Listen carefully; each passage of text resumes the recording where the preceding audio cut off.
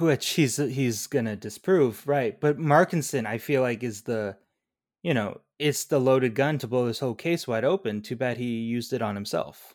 Is that what you proud of yourself on that one? I'm pretty good. Yeah, that was pretty good. I finally watched. I finally watched. I Finally watched. I finally watched. I finally watched. Hey guys, welcome to another episode of I Finally Watched. I'm Milan. And this is David, and today I finally watched A Few Good Men. And I also finally watched A Few Good Men. What does that mean? So I just watched this movie for the first time on the plane like 3 weeks ago. And then I rewatched it last night to do this episode. So even though I've seen it before you, it's still pretty fresh to me. And when I first watched this, 'cause you know how and I know this is kind of like the whole reason we started the podcast, but I feel like this movie, you see it so many times just like in media, or like you just see it kind of floating around in the $5 bin at Walmart. It's one of those movies that it's like, oh, I've been meaning to watch that, I just haven't. And then I just find those movies tend to pop up on the JetBlue like choice of movies, and that's where I watch them. Yeah, Like God intended. The last plane I was on, so on the way up, it had like horrible selection of movies, and so I watched like the first 45 minutes of Tar, and then I kind of like, I knew I didn't have enough time to finish it because it was so long. And then on the way back, I had a great selection of movies, and I had like a layover. So I watched Lion over 2 different flights, just sitting there crying next to a pilot who was like, he was taking a flight so he could do his job the next day. And I'm just like fucking tears rolling down my face. Like, oh my God. I so this movie was too long for my original flight. So I had 40 minutes left, and then I had to wait a week and watch the last 40 on my return flight. But the emotional impact is still, I think the last 40 minutes of this movie is the best part of this movie. Like that's Yeah. where it really revs up. I think this whole movie is great. I really enjoy this whole movie. And it's like how we get to the famous "you can't handle the truth" scene, like that infamous scene. How we get there is so much more rewarding than just like knowing it. You know what I mean? Yeah. Yeah, I agree. I don't know. Going into this, I kind of knew what the ending was, right? So Oh, I guess you it son of a bitch. everyone does. I didn't. Everyone knows he gets, it's one of the most famous lines in like movie history. Well, I know, but I didn't know the context of it. I thought, you know what I thought? I thought a code red was like some sort of well, I knew it was like a Marine thing or like an Army thing, but I thought it was like, I thought this was a case of a crime that took place in a submarine. That's what I thought. Oh, like the Hunt for Red October? Yeah, kind of. But yeah. Well, so I'm a big Aaron Sorkin fan. This was the first screenplay that he wrote. Originally, it was a play that then, before I think it even previewed or its original run started, he was tabbed with writing it as a screenplay. I've watched all of Sports Night, The West Wing, Studio 60 on the Sunset Strip, which is like something probably a few other people watch the whole thing of. And then he wrote Moneyball, The Social Network, the Steve Jobs movie, Molly's Game, Being the Ricardos, which I loved and you didn't. No, I liked it. I just it wasn't like my type of film, but it was good. My wife and my mom hung out one night when I was out of town and my dad was out of town, and Taylor asked me, what should I watch with your mom? And I'm like, oh man, the cross of like the Venn diagram of like what my mom would be interested in and what she would be interested in is not like a wide margin. But I suggested Being the Ricardos, and they both loved it. Yeah, I mean, I like that movie a lot. It's got a weird, like, I don't know, I guess somewhat divisive. You know what's interesting about this movie is I was looking at some of like the meta scores, like 69 or whatever, which I know we don't like to talk about a lot, but it's funny. Nice. Yeah, right. Yeah, is it 69? Hold on. You just pulled that out of your ass. Well, no, I mean it's 60s for sure. I remember that part of it. 62. No, Oh, if only. boo. Just hoping. But what was really funny about that is like one of the scores was like 100, which also those numbers are like kind of made up. They just base it off like how much the guy talks about he loves the movie. Like some people don't, have the same ranking systems. But Peter Travers, who's my dude at Rolling Stone, gave it 100, and then Jay Scott from the Globe in Toronto gave it a 25. Fuck off. So I think this is kind of a thing that's even more and more with Sorkin now, where he has like a very positive outlook on the ability of like good to triumph over evil. And I don't know if you've been in society lately, but that's not really the way people see things anymore. They just think evil's winning all the time. So I think he's kind of, the more and more he does, like especially in this realm, it gets a little divisive. This movie, if you've watched The West Wing first, just seems like a 2-part episode that's connected to that universe. No, don't say that. You would love The West Wing. If you loved this movie, you and Taylor would love The West Wing. Like, No, absolutely. I'm sure. God, I just started The Sopranos, and I love that. I love that show right now. Where are you And watching that at? How are you watching that? some nice guy let me borrow his Max subscription. Yeah, we should probably stop saying that. So, but anyway, what's funny is, so Rob Reiner directed this, right? Aaron Sorkin Yes. didn't. Aaron Sorkin is the executive producer, directed a lot of the episodes, wrote West Wing for like the first 3 or 4 seasons, whatever. I can't remember the exact amount. But like the way this movie is like shot, the feel of it, the use of music in between scenes, there were so many times in between a scene where there'd be this like very like kind of dark, ominous music playing. I was like, is someone from the military going to be in a car and threaten his life? No. And at one point, Markinson gets in the car, and Yeah. like when he got in the car, I was like, oh, I recognize who that is. But like you kept thinking that, and then this is like a telltale thing of all like West Wing episodes that happens at the end of this movie too, is there's this very like somber, like satisfying kind of reserved scene. And then the movie cuts to the credits, and it's like the most happy, upbeat like music. It's funny that you say that, because like the only music thing that I noticed and kind of felt out of place, which is probably why I noticed, is when Galloway is like running in the rain, and Tom Cruise is chasing after her, and Cruise is like, wait, and he's like, please stop, and she's walking away angrily. He gets out in the rain, he meets her, and he's like, I'll put him on the stand. And she turns around, and the music is like this most romantic, whimsical thing. Like you think they're about to kiss, which it wouldn't have made sense then for that to happen, right? And I think what they did with their kind of like will they, won't they thing was actually really smart in the movie.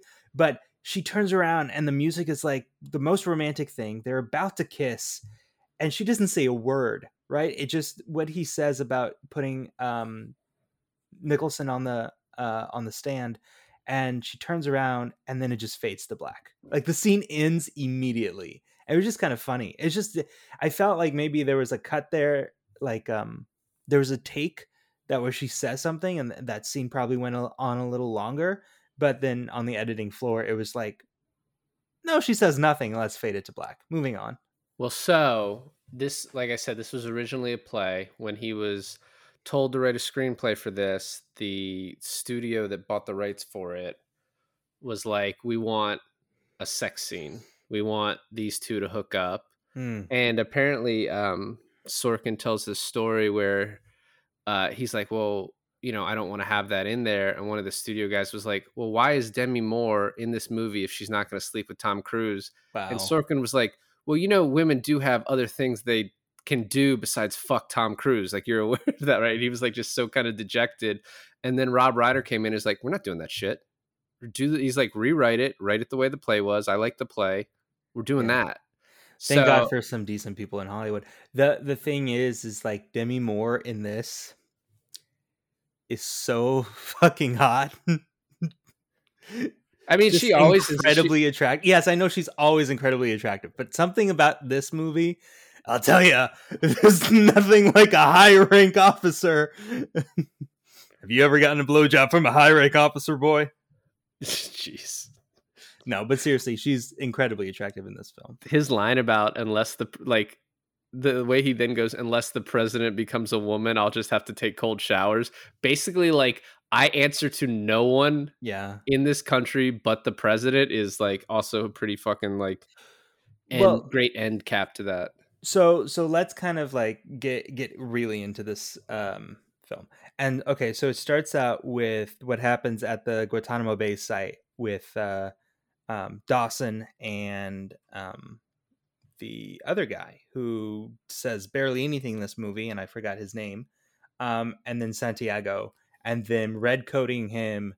And we don't see him die, but we get very soon afterwards, Galloway, played by Demi Moore, has a meeting with the courts about Santiago's death. And so we as the audience can put two and two together that them like duct taping him and putting the cloth in his mouth somehow killed him. We don't know quite how at this point.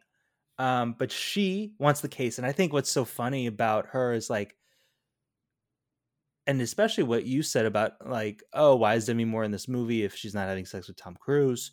Now, not that you said that, but that the producers said that. But like, Demi Moore is not a perfect character in this film. And I feel like what a lot of like 80s and early 90s films do is they have this super hot female actress portraying this like, it's like the James Bond girls who are also scientists, right? I'm not saying women can't be scientists, but You just call out Denise Richards again. yes, I did call out Denise Richards. But what I'm saying is that what I like about Demi Moore's character is that she's imperfect and she's kind of quirky. You know, she's not like all those other girls. But she's practicing like, oh, I want to take this case, so I'm going to be like, you know, sir, I think I would be the best to take this case. And she's practicing that line in the mirror. And then when she goes into her superior to try to convince him to take the case, she flubs the line. I don't know, like a little detail like that. I think it's like she has very little confidence in herself, and then you're immediately introduced to Tom Cruise, who has every single bit of confidence in the world.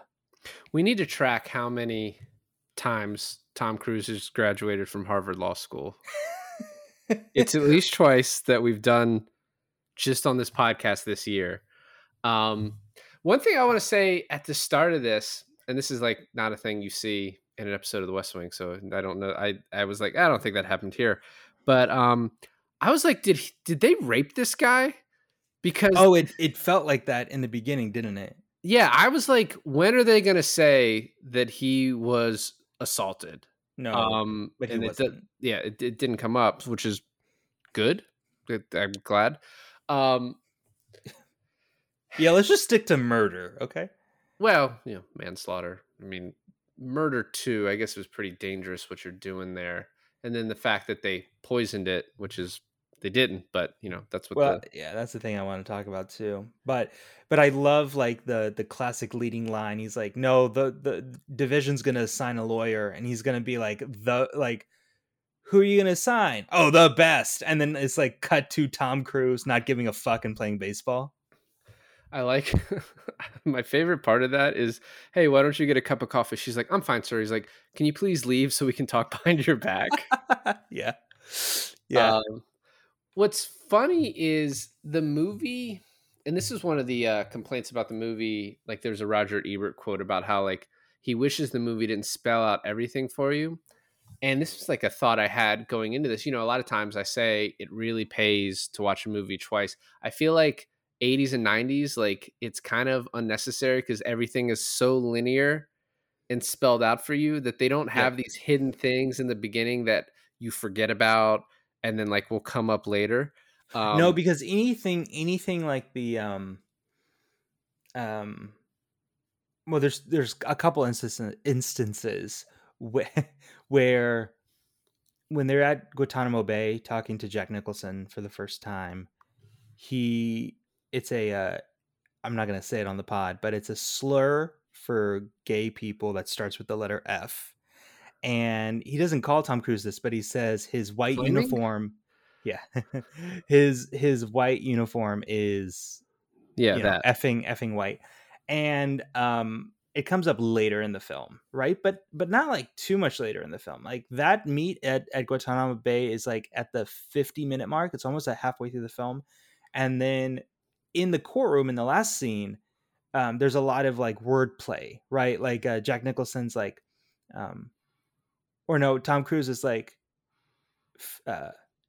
grave danger, and he's like, is there any other kind? And then he just uses that to like reword what he wants to say to him. And then he's like, do you copy me? He's like, do you get it? And he's like, is it clear? And he goes, crystal. And then like 5 seconds later, Jack Nicholson says to Tom Cruise, like, do you understand? And then Tom Cruise is like, crystal. So a lot of the wordplay happens immediately after it. And so there's nothing, like you said, that's like super set in the beginning that like pays off in the end. But so like my point in saying that is, right in the beginning, we meet Tom Cruise and he's plea bargaining on the baseball field. Yeah.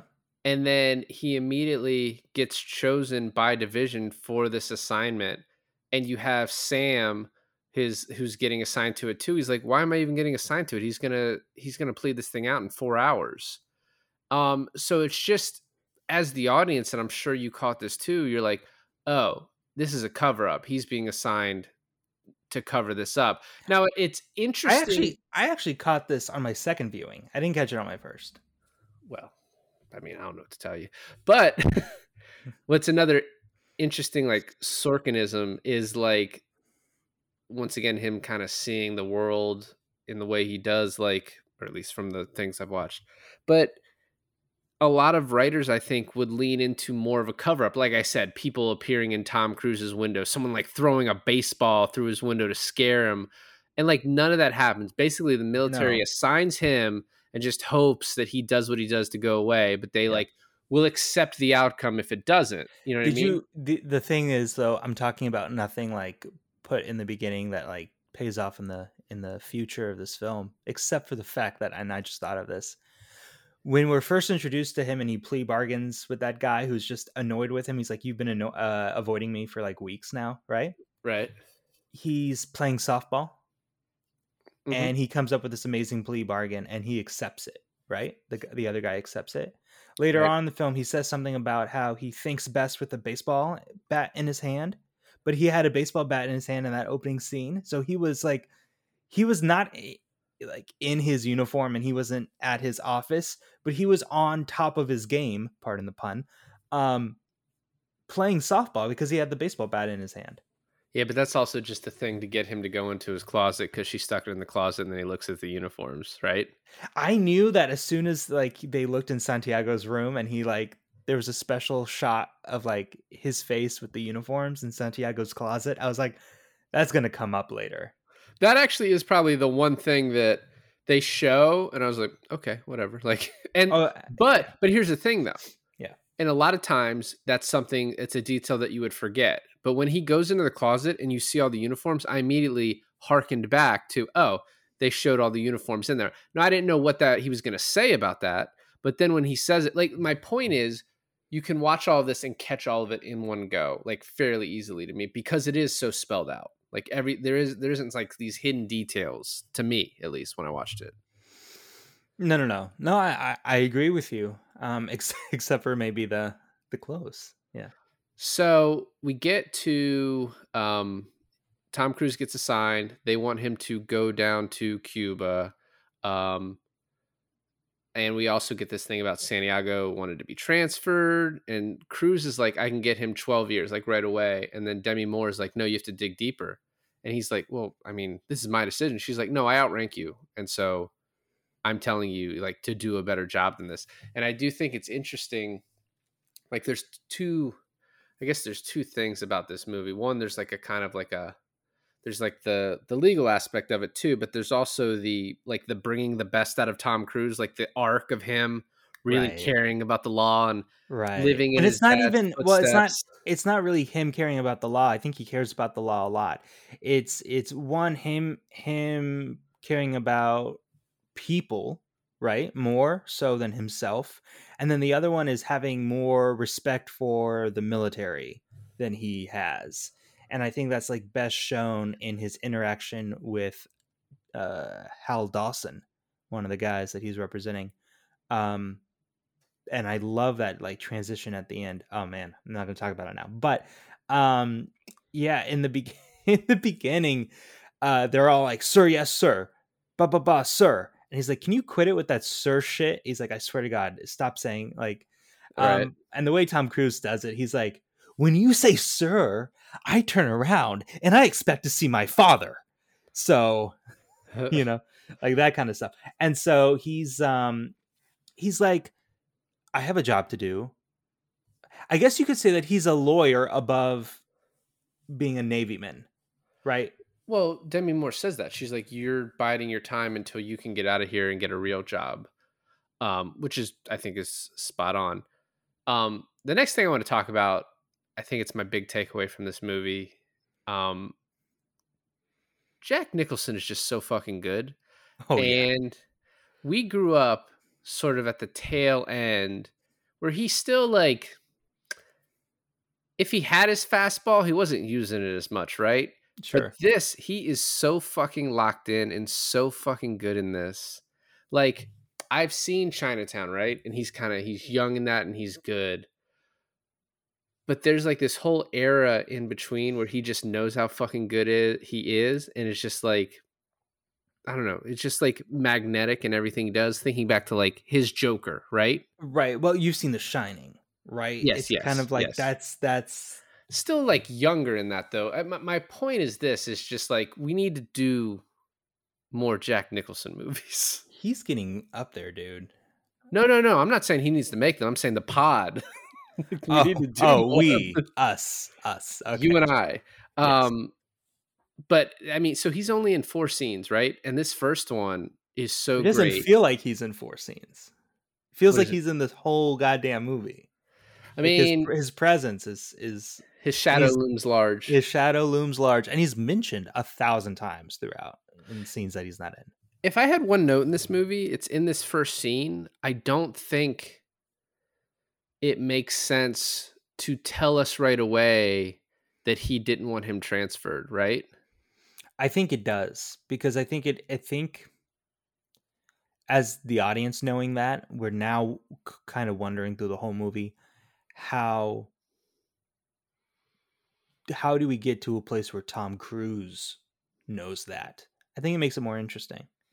Well, no, to me, it's just like, oh, well, then you kind of know where this is going the whole time, right? Like, oh, he's the bad guy. And so it's just like, we're going to watch Tom Cruise get him. There was a little bit of maybe. I mean, there's a little bit of like wonder if Kiefer Sutherland was the bad guy too. Yeah, but I think it's, so if you get rid of the scene where he says, don't transfer him, right? Which is also just so weird because this entire movie, but for that scene, is from Tom Cruise's perspective, right? He is like in everything else. Oh yeah, you're right. So you just have this scene that's completely taken out of nowhere with just 3 guys. I mean, so this was a play, right? So like that scene probably exists in the play too. But I think if you take that out, you have the scene where Tom Cruise says, oh, hey, by the way, can I get his transfer order? And you have kind of Jack Nicholson for the first time kind of stutter like, yeah, you can have that on your way out. You can get that. And like even Demi Moore later on is like, you asked him that to get his reaction. And we as the audience saw his reaction. So I think without that first scene, although I want more Jack Nicholson in the movie, so I'm fine with it being there. But without that first scene, it's like you're picking up on it just as easily.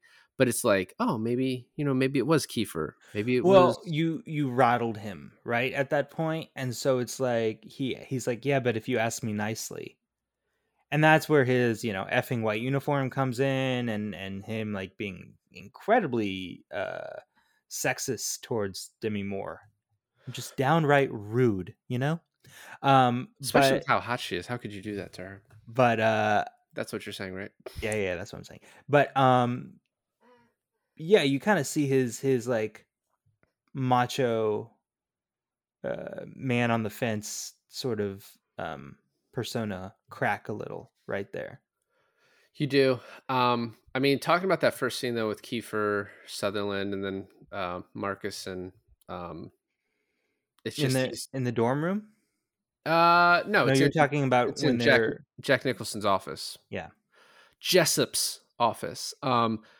He's just so good in that scene. Just like the way he like delivers the lines. It's the thing is, there's a lot of actors who you're like they're just themselves in a movie, right? I think you say this about Vince Vaughn a lot. I think Robert De Niro late in his career is a lot of just Robert De Niro. Bruce Willis. I mean, I'm not gonna disparage Bruce Willis. You can do that on your own. You save that. No, for I'm not your pod. disparaging it. I'm just saying, don't be He's going scared. through something. He can't hurt you. Anyway, I didn't mean for it to sound like that. you're on your own. The Anyways. thoughts and views of Alon do not represent me. But even when like Jack Nicholson just sort of seems to be playing a version of himself in this, it's so interesting and so great, right? That yeah, like I guess it's a version of himself. Yeah, I mean, it feels like it a little bit. I Turned don't know up. the guy personally, but yeah. But no, here's a hot take. Kiefer Sutherland does not look good shaved head. He also, man, just during this time played such a fucking shit heel in everything. You know Time what? to Kill. Yeah. This. Yeah. What's that fucking movie where the boys discover the dead body?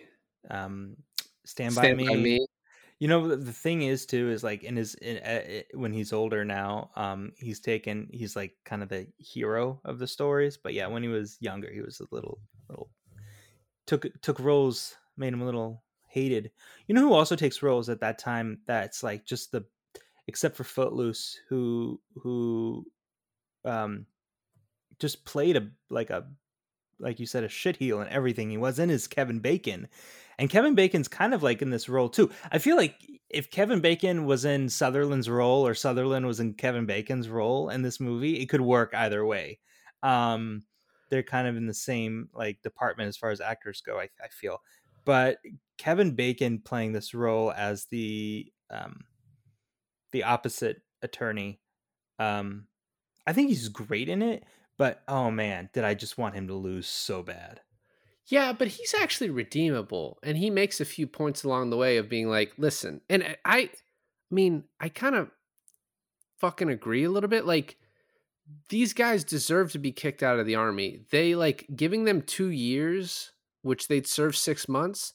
That's a completely fair deal, right? Now, his motivation for doing it seems to be to protect Jessup, or because his bosses are telling him to. But like, they stuffed a sock in a dude's mouth and killed him, right? Like, whether it was poison or not. The intent wasn't there. I know, but if you do something inherently dangerous like that and someone dies, like Kiefer Sutherland didn't intend to kill that dude who he wouldn't give food to for 7 days. But if that guy dies, that's murder. Yeah. At the very least, manslaughter. It depends on. He would have probably gotten away with it too. The thing about like and I have a question, like legal question for you at the end of this, but when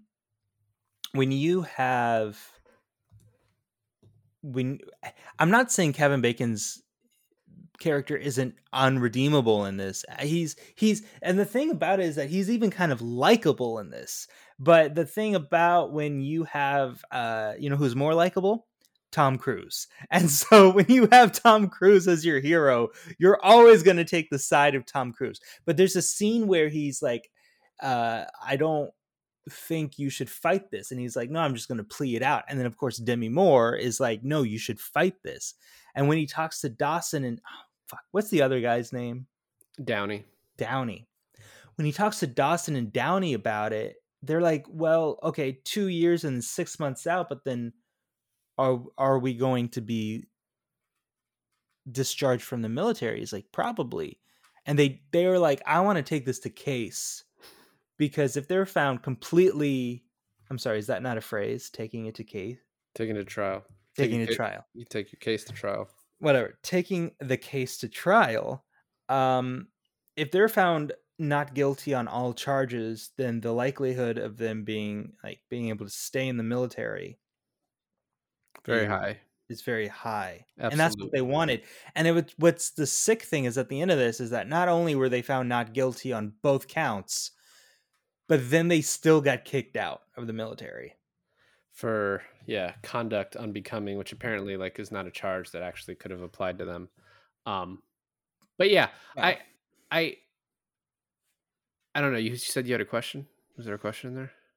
Oh, well, my question comes at the end, but I guess I can ask it now. Is that, much like in the movie Legally Blonde, if one of your witnesses admits that they're the ones who did the crime, I think it's just a movie thing, right? It's just a Hollywood thing where like the whole trial doesn't come to a halt. And all of a Oh. sudden the person who admitted the crime is thrown in prison. So it can, there's like some procedural steps you have to do. Like you make a motion to the court, depends on the jurisdiction. It can be like judgment on the, you make like a judgment based on like the evidence that's been presented at the time. You also really just turn to the prosecutor and like, yo, bro, what do you want to do? And the prosecutor's like, Your Honor, we want to dismiss the charges. Like, we can't. At that point, you can't win, right? So it's like procedurally, I guess. That's like it kind of would happen. A lot of times, prosecutors don't want to do. So here's this thing that happens. Like a lot of times, someone will be accused of a crime, charged of a crime, whatever, and you'll hear prosecutors come out and they'll say, we're not pursuing charges because we don't have enough evidence at this point to convict beyond a reasonable doubt. And so then when you hear that, you're like, oh, so that person might still be guilty, but the prosecutor doesn't have enough evidence. So this person's just getting off, but they probably still did it. And in reality, what the prosecutor is doing is they might think, oh, no, this person didn't do it. But if they say that publicly, and then they find evidence that this person did do it that they didn't know about, even though originally they thought they didn't do it, they've kind of fucked themselves into being able to charge this person down the line, because you're going to get a jury full of people that heard you say this guy didn't do it. So like, just as a matter of practice, they're never going to come out and be like, oh, this guy didn't, Right. Like, And we I think- know this guy didn't do it. Right. And I think, this movie handled that better than Legally Blonde did. Although now I'm like thinking of all the similarities between that case and the case in Legally Blonde. And I love that movie, but I have never seen this film since watching that movie. I kind of want to watch Legally Blonde again and see if there's any like references to A Few Good Men. I think there might be. Did Elle Woods order the code red? How did that work? Did Elle Woods order the code red? No. Did she actually assault someone? Or, I don't think she could handle the truth. Definitely not. So anyways, like there's this whole thing where they want to go to trial because they don't want to be kicked out of the military, and then they are anyway. But It also has this little thing where Downey is mentally handicapped still allowed to be said? yeah, I think you're okay. They don't ever like outright say it, but he is like too stupid to be in the military or like to feed himself. I don't think so. I think he's just like a scared kid. Bro. Hal, Answer Hal? this question. Hal. No, yeah, something's off. I don't know. I think he was just trying to he was taking orders, and I think the big twist that you said 80, 90 movies are pretty linear. I think the big twist in this is that Downey never got the code red from Kiefer Sutherland or Nicholson. He got it from Dawson, because Dawson then got it from Kiefer Sutherland, but Dawson told him to do this with him. Yeah, that's one of the few things that's not spelled out, is there's not a scene after this where they go to Dawson, they're like, what the fuck? And he's like, well, I told Downey, but I didn't think da-da-da. They don't explain that. They at least think you're smart enough to figure that out. There's also this part where, and I'll say this, that like a lot of courtrooms are similar. I don't know how military court works. But there's this one part where, so I'm just doing it from my experience from other court, but the part where Downey just says something detrimental to their case, like, oh, I guess I couldn't have been there. Dawson told me. And Demi Moore stands up. She's like, we need a moment to confer with my client. You're not allowed to do that. Like, Well, I don't think she was allowed to do that. I think no, they you're made it not. very But like, clear you in don't, the even, movie. you don't even ask because the And judge. I need to coach my client to say the right thing. Your Honor, Yeah. please. Yeah, well, I mean, she should. What they should have done if this was proper, they should have coached them, anyways. Well, but they're lying to you. So like she gets blamed for that and Tom Cruise gets all fucking drunk, which we need to go back and like go through the beginning, start going through the trial. But they're just lying to her. Like you don't think to ask the question of like, I mean, they didn't. Well, here's one thing. Let me backtrack. I think Kevin Bacon in reality would probably have to give them that information. A normal prosecution, you have it's a Brady violation. I believe Brady is the court case where the prosecution has to hand over all evidence to the defendant. So the fact that they know his story is bullshit, you can't really surprise defendants with that. Now, once again, this is, court martial, so a little different. But yeah, it's kind of a thing that she couldn't foresee coming. I will say this movie, like the courtroom stuff is all pretty legit. Kevin Bacon does like a lot of leading questions, which like some people, once again, I don't know if court martial, if they care about that, but some attorneys will get all of in a huff if you do that. But Well, it's just I feel like because Tom Cruise didn't object to any of them, I felt like Kevin Bacon was way more objective to Tom Cruise than he was of Kevin Bacon. yeah, well, yeah, I mean, there were certain things that, I mean, because he felt that Kevin Bacon's opening is really good, and he's basically like, these are the facts, they're uncontradicted. Now listen to Tom Cruise tell you a bunch of bullshit that doesn't matter. Right. So he was objecting like, hey, this stuff doesn't matter, it shouldn't get in.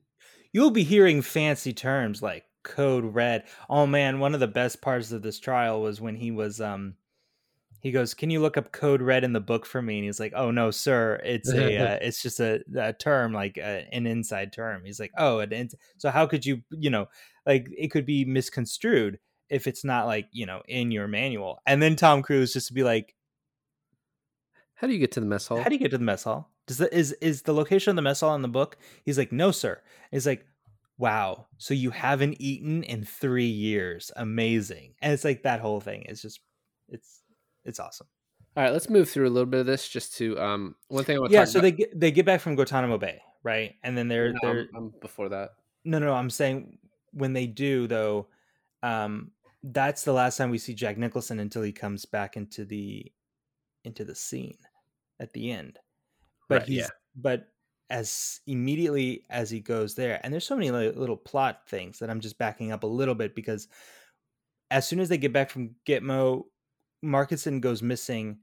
He shows back up, and it's like, and I think this movie does a really good job in writing highs and lows in this film. Like, oh, they're winning. Oh, they're losing the case. Oh, they're winning the case. When they have Markinson, you're like, oh, there's nothing that can stop them now. Well, then until he kills himself. Yeah. I don't know why you're like, oh, I just want to say this last time we see Jack Nicholson, and then you just completely skip over the stuff I was trying to talk about before that. Well, go ahead. I'm sorry. Go ahead. So what I want to say is there's this cool little scene with Kevin Bacon where he's like 20 years, serve half. And he's like, no, I want, 12 and whatever. And then he's like, hey, do you know about code reds? And Kevin Bacon's like, all right, you'll get your 12. And then he's like, do you want to make the deal right now? And he's like, well, let me go to Cuba. But like, that is also a hint. There's all these hints that like, they want this case to go away until the point of like, right before the trial, Kevin Bacon's like 2 years, they'll serve 6. And Tom Cruise is like, fuck, I did it. Like I fucking made this happen.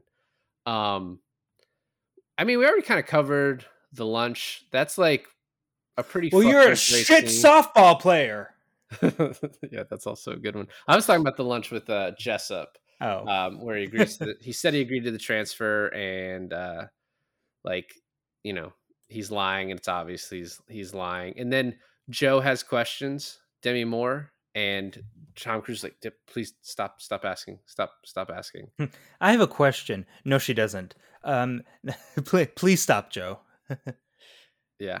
Well, and it's really funny too, is he says this thing like off the record, you know, he's like, what about Code Reds? He's like, off the record, if it happens without my knowledge, it's an invaluable part of training. It's like, you're not in court. There's no record, or like you're just giving them ammo to like, it's a big fuck up for him to do this. Yeah, did you know that if you say the words off the record before any admission of guilt or anything you say, it doesn't count?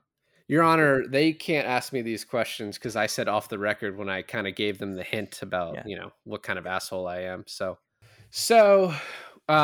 he gets the 2-year deal. He takes it to them. Dawson's like, I won't plead guilty. The court can just tell me if what I did was wrong. I don't agree that I did anything wrong.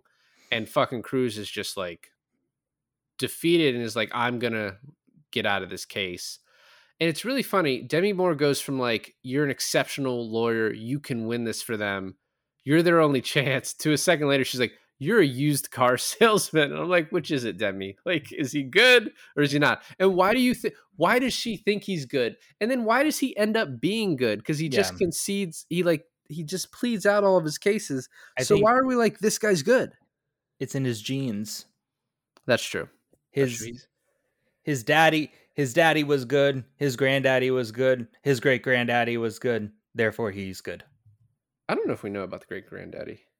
No, but you know, you have this whole thing looming over Tom Cruise's head about how his dad is this great trial lawyer, and so he wants to be like his dad. And to the point where he signed into the military where he didn't even want to be.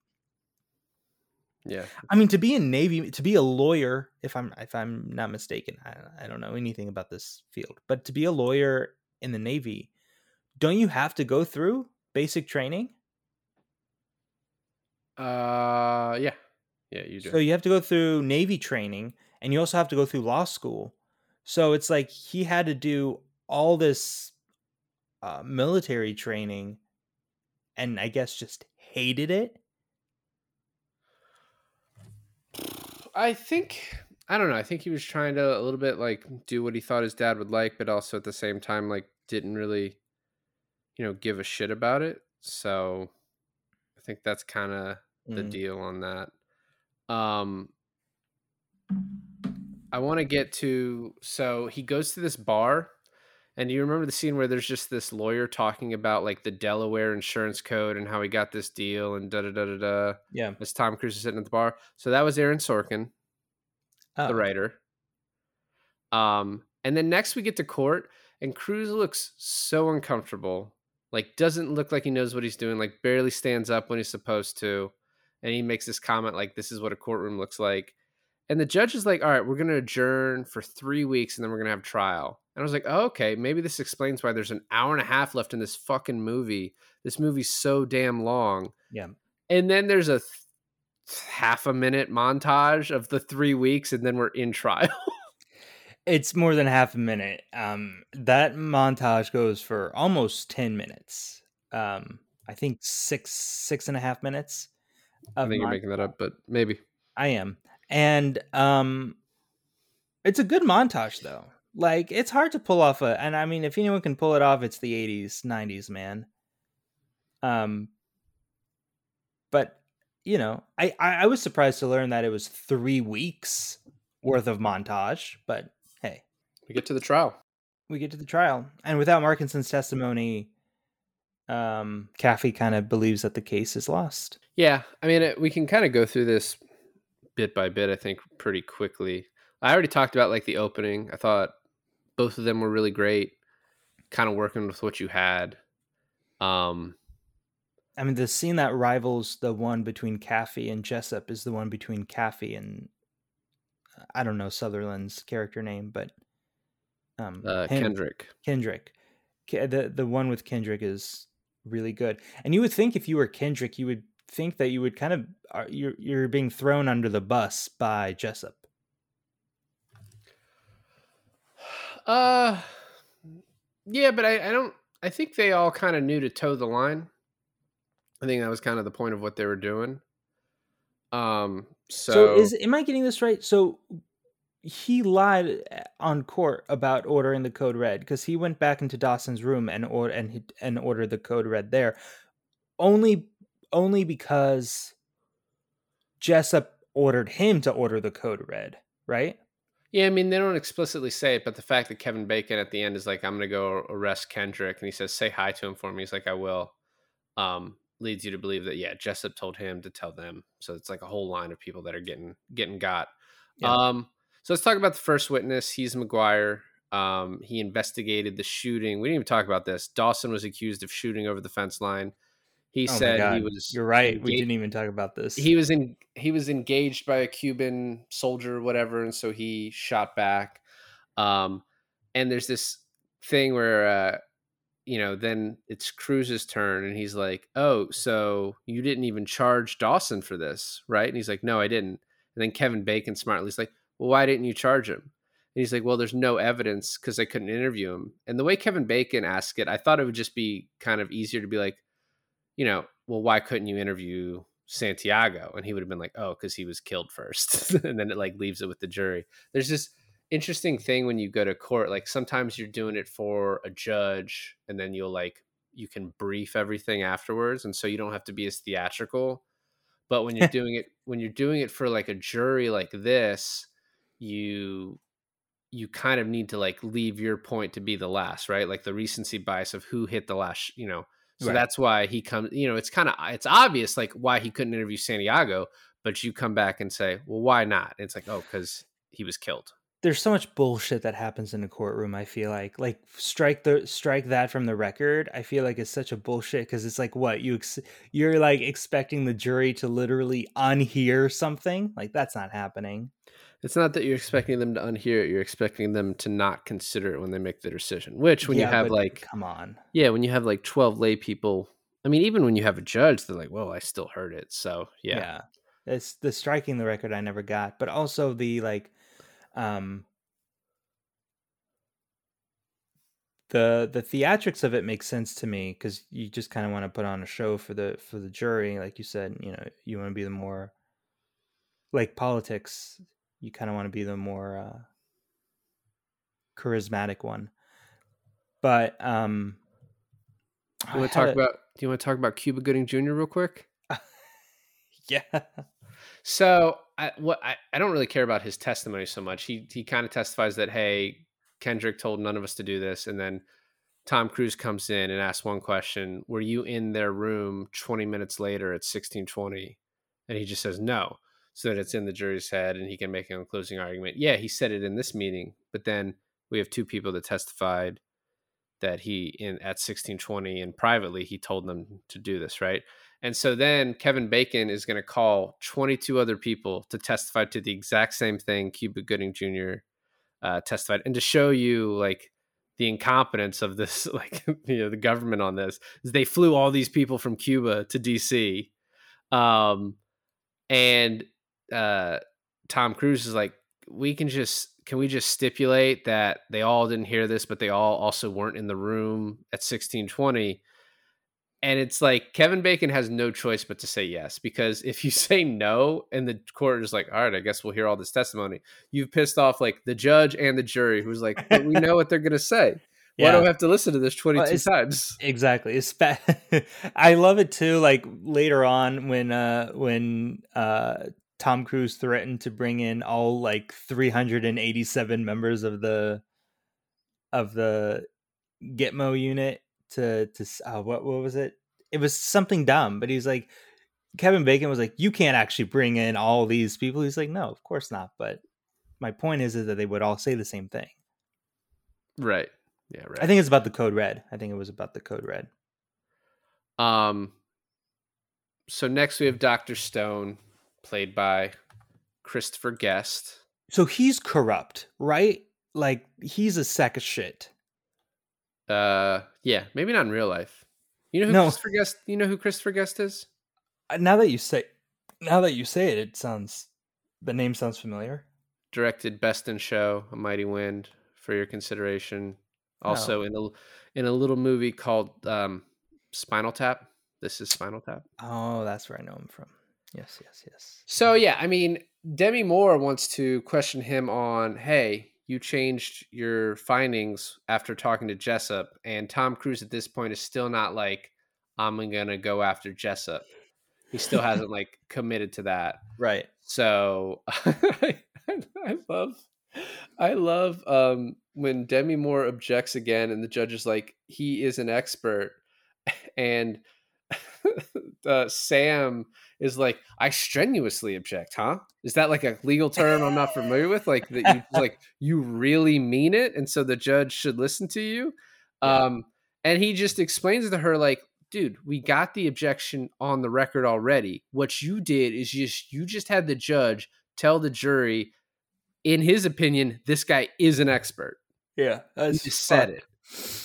Kevin Pollak, Pollock? However you say it, Pollock. He's like, he doesn't have a huge role in this, but he's incredible in this. He's incredibly entertaining in this. Yeah, he's really great. There's this cool scene that we already alluded to with Bacon. Tom Cruise goes to Kevin Bacon and is like, I have Markinson.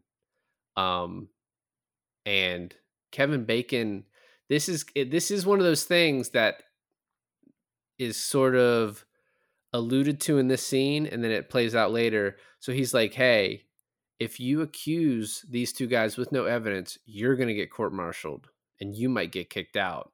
Right. And you're like, why is Kevin Bacon telling him this? He has Dawson, Downey, and Markinson, 3 people testifying that will testify, have said they will testify that Kendrick gave the code red. Yeah. So that is evidence. It's Markinson is the loaded gun, you know? Well, yeah, but my point is, he says to Tom Cruise, if you say this without any evidence, you're going to get in trouble. But he has evidence. Testimony is evidence. But Kevin Bacon knows in the back of his head that he knows that Tom Cruise doesn't know this, that Downey couldn't have heard Kendrick give the code red order because he wasn't there. Downey was running to the base. Which he's going to disprove, right? But Markinson, I feel like, is the, it's the loaded gun to blow this whole case wide open. Too bad he used it on himself. Is that are you proud of yourself on that one? I'm pretty good. Yeah, that was pretty good. So Downey, who's an idiot, maybe medically, fucks up on the stand. He's like, how? As you already said. Well, remind me to never, geez, man, were you never a scared little kid? Jeez. Not after. No, I'm also not a Marine. So Demi Moore comes over. Tom Cruise nowhere to be found. Comes home drunk. He's like, what, 80% into a bottle of Jack? I'd be floored. You couldn't pick me up with a spatula. You'd be dead. I'd be dead, and I'd also need a whole hell of a lot of water. I get super dehydrated very quickly. I love it. She's like, I'm going to make coffee. And then he's there drunk, like, she's going to make coffee. That's great. Yeah, no. And it's funny, is Demi Moore's like, I think we can fix it. We'll move on to Markinson. He's like, Markinson's dead. Yeah. And then she's like, I still think we can win, subpoena Jessup. And she's like, you asked Jessup about the transfer. You knew you didn't need to ask him that, but you did it to see. Yeah, you knew something was up. You knew something was fishy with that guy. I love how he just got over him being drunk hold on. Is this oh no, this is the rain scene, right? Yeah, he got over being drunk by going out and getting a little rain on his head. I think he was still a little drunk, but Tom Cruise has like magical powers where he doesn't get drunk the same as the rest of us, though. He That's kind of true. allows himself to be drunk, really. That's thanks to Scientology. But that was what I was fucking alluding to. Thanks for spelling out the joke. I appreciate it. So she says you need to put Jessup on the stand to get it out of him that he ordered the code red. And this is an issue with this movie. If your whole plan to win a case is you're going to have an opposition witness and you're going to get him to admit to the thing you're trying to get him to admit to win your entire case, you have a shit case.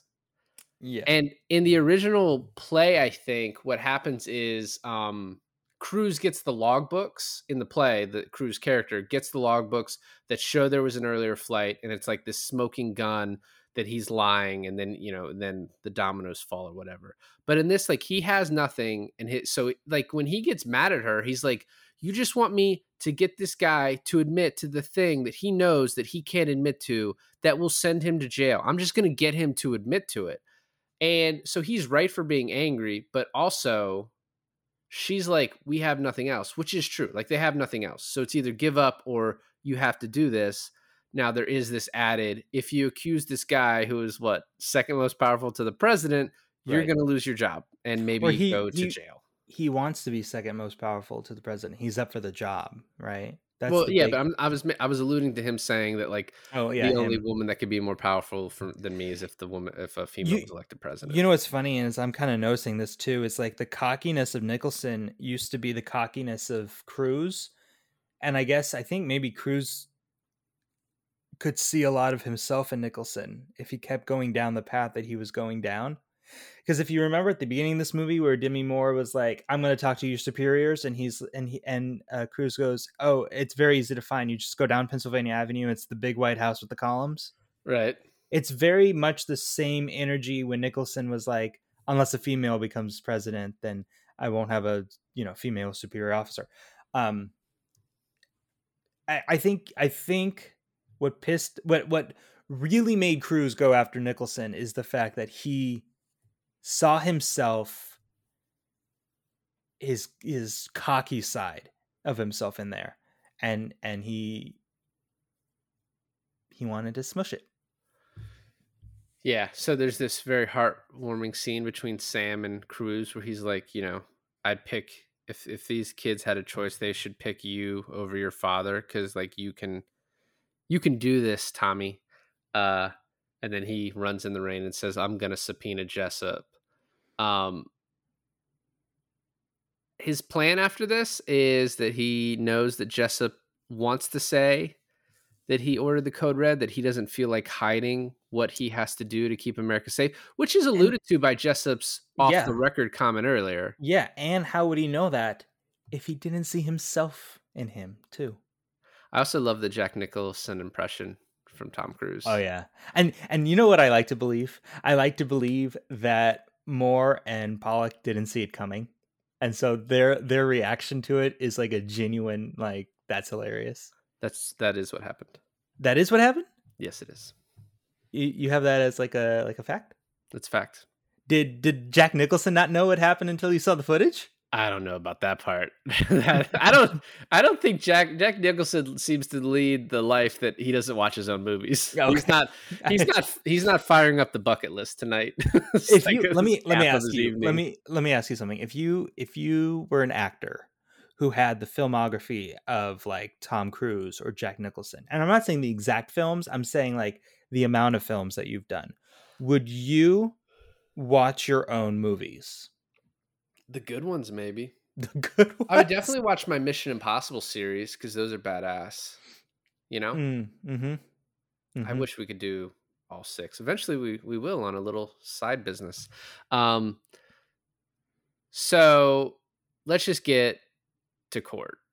There's this last thing that I do want to mention this before we move on. This is our 4th of July episode, so happy Independence Day, everyone. Rah rah. So Moore warns him one last time, "Hey, if you don't think you can get him to admit it, you need to back off. I'm internal investigations, and I'm telling you could get in trouble." And when Jack Nicholson, I have this thing, I don't know if you've noticed this, where I keep stumbling before I say Jack Nicholson, because for my entire life, Jack Nicholson and Jack Nicklaus, who is a golfer, I know you don't know that, I have said they're like, you know what I mean? Like I pause for a second, like which one's the golfer, which one's the actor. Like it's always a stumbling block, even though I know which one's which, right?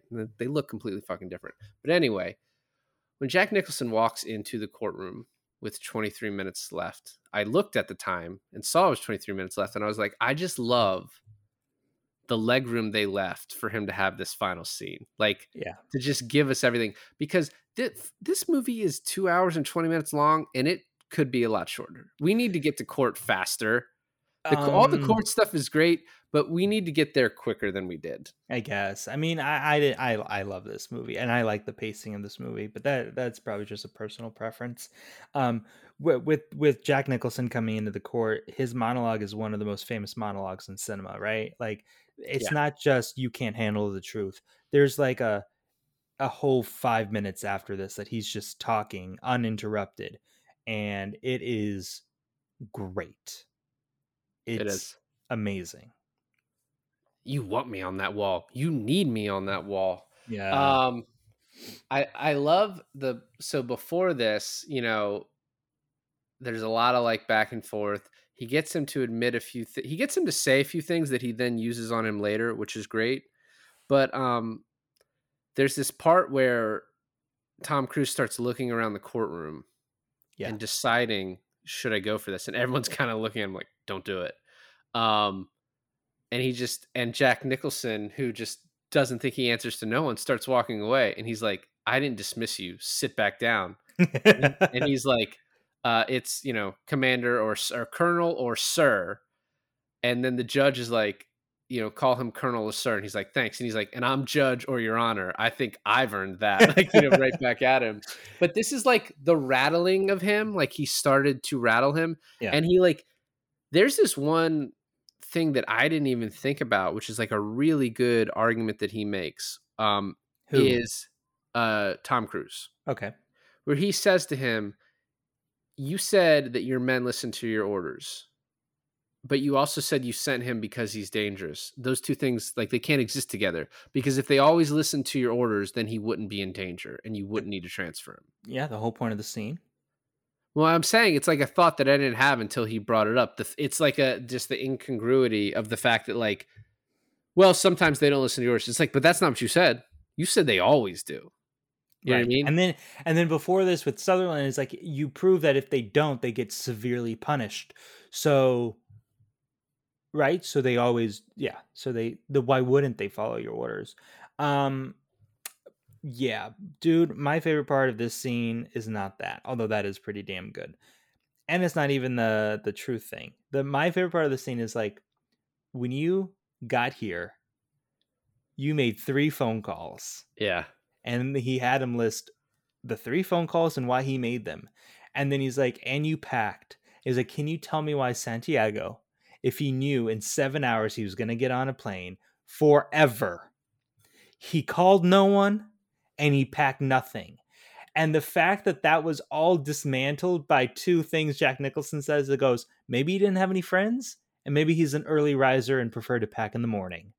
And the way, like you mentioned this, Tom Cruise looks around the courtroom like, did he not think that those 2 things could have been arguments? Well, so no, I think those 2 arguments are kind of stupid, right? Like, they're kind of stupid, but they gave a reasonable doubt enough to like dismiss it. Well, I mean, really, the whole point of Tom Cruise asking that is not to get the answer. The answer doesn't matter. It's to let the jury you're letting the jury see your argument of like, hey, this doesn't make sense that this dude didn't pack his entire life up, his huge barracks full of stuff. He didn't pack any of that up, and he didn't make a single phone call. You know why he didn't do any of that? Because this guy wasn't leaving. He had not been told he was leaving. Really, Kevin Bacon should have objected for speculation, because how can he know why Jack Nicholson can't know why Santiago did anything.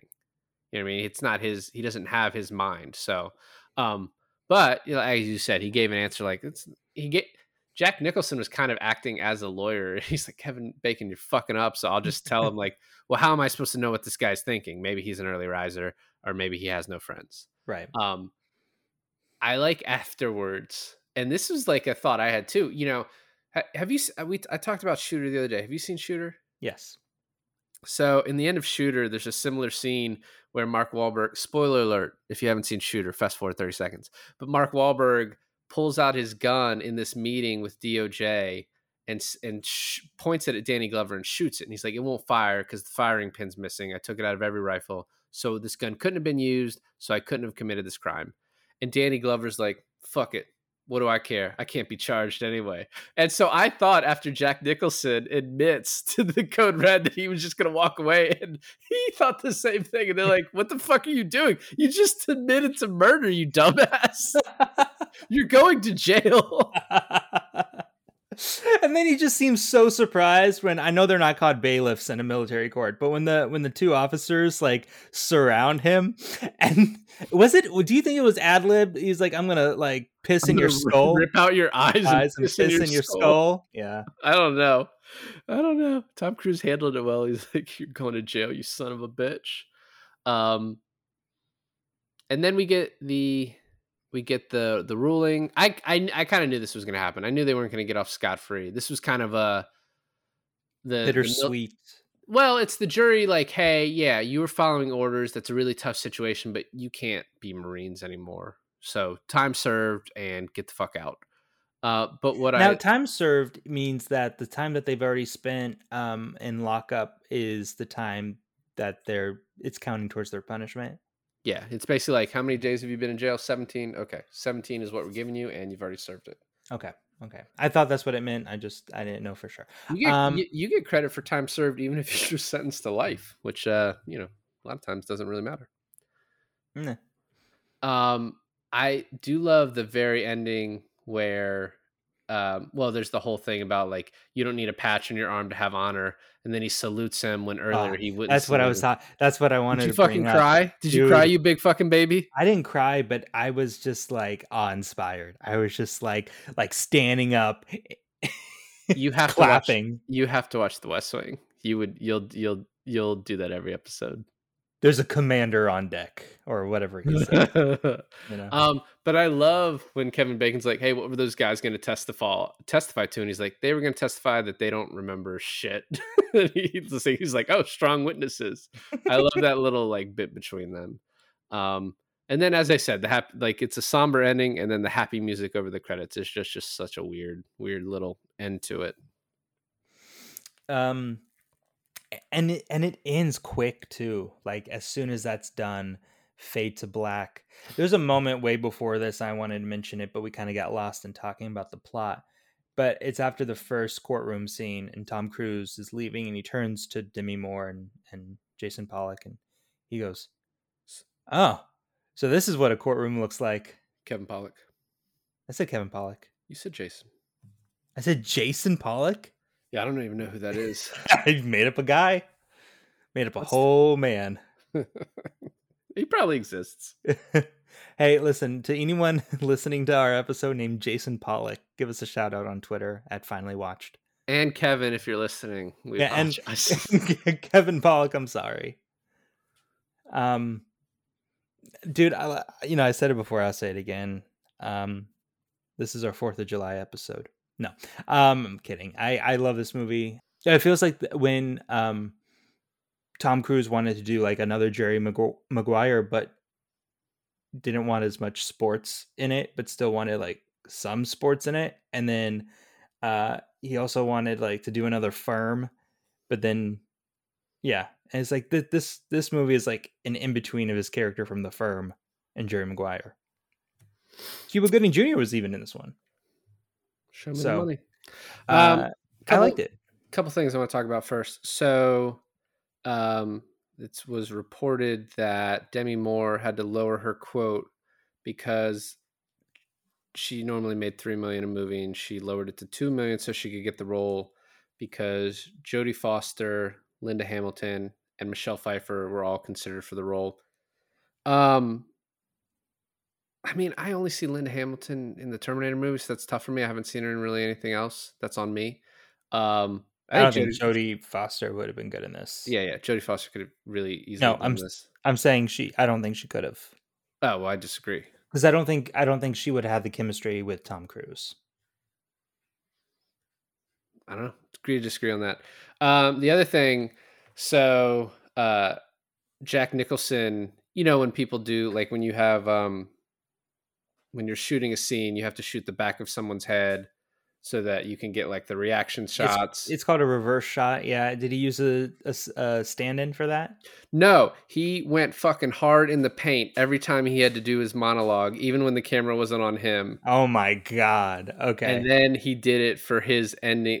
The last one was when he was actually doing it when it was on him. What a champ. So yeah, I really like this too. Yeah, I compared it to like an episode of West Wing earlier, and you're like, oh no, don't say that, don't say that. I love West Wing. But this movie has definitely it's a 90s feel, right? It's definitely, like, as I said, super linear, and I do think it fits nowadays. I don't know, it just, you have to fucking watch the West Wing, like, and if you watch a couple episodes, you'd be like, oh yeah, that does feel a lot like that movie, which I'm is sure. which is interesting. I wasn't saying anything bad about the West Wing because I haven't seen it. I was just saying, like, I don't say it's like 2 episodes of television back to back because I feel like the production is more than that, you know? I know, but you have to, like, the feel of it. My point is, it's so weird that was like an Aaron Sorkin, like, fully controlled vehicle, and this is like a Rob Reiner directed movie with Aaron Sorkin writing, and it feels so much like the West Wing. It like leads me to believe that, you know, Sorkin took a lot from this experience when he started doing that show. So yeah, no, I love this movie. I always knew I would because I love the dialogue. I also, like, Tom Cruise could probably have been a lawyer in another life. Yes, as well as many as he plays. Yeah, I'm sure of it. Well, thanks for listening to another episode of I Finally Watched. I'm Milan. And this is David, and I finally watched A Few Good Men. And I also finally watched A Few Good Men.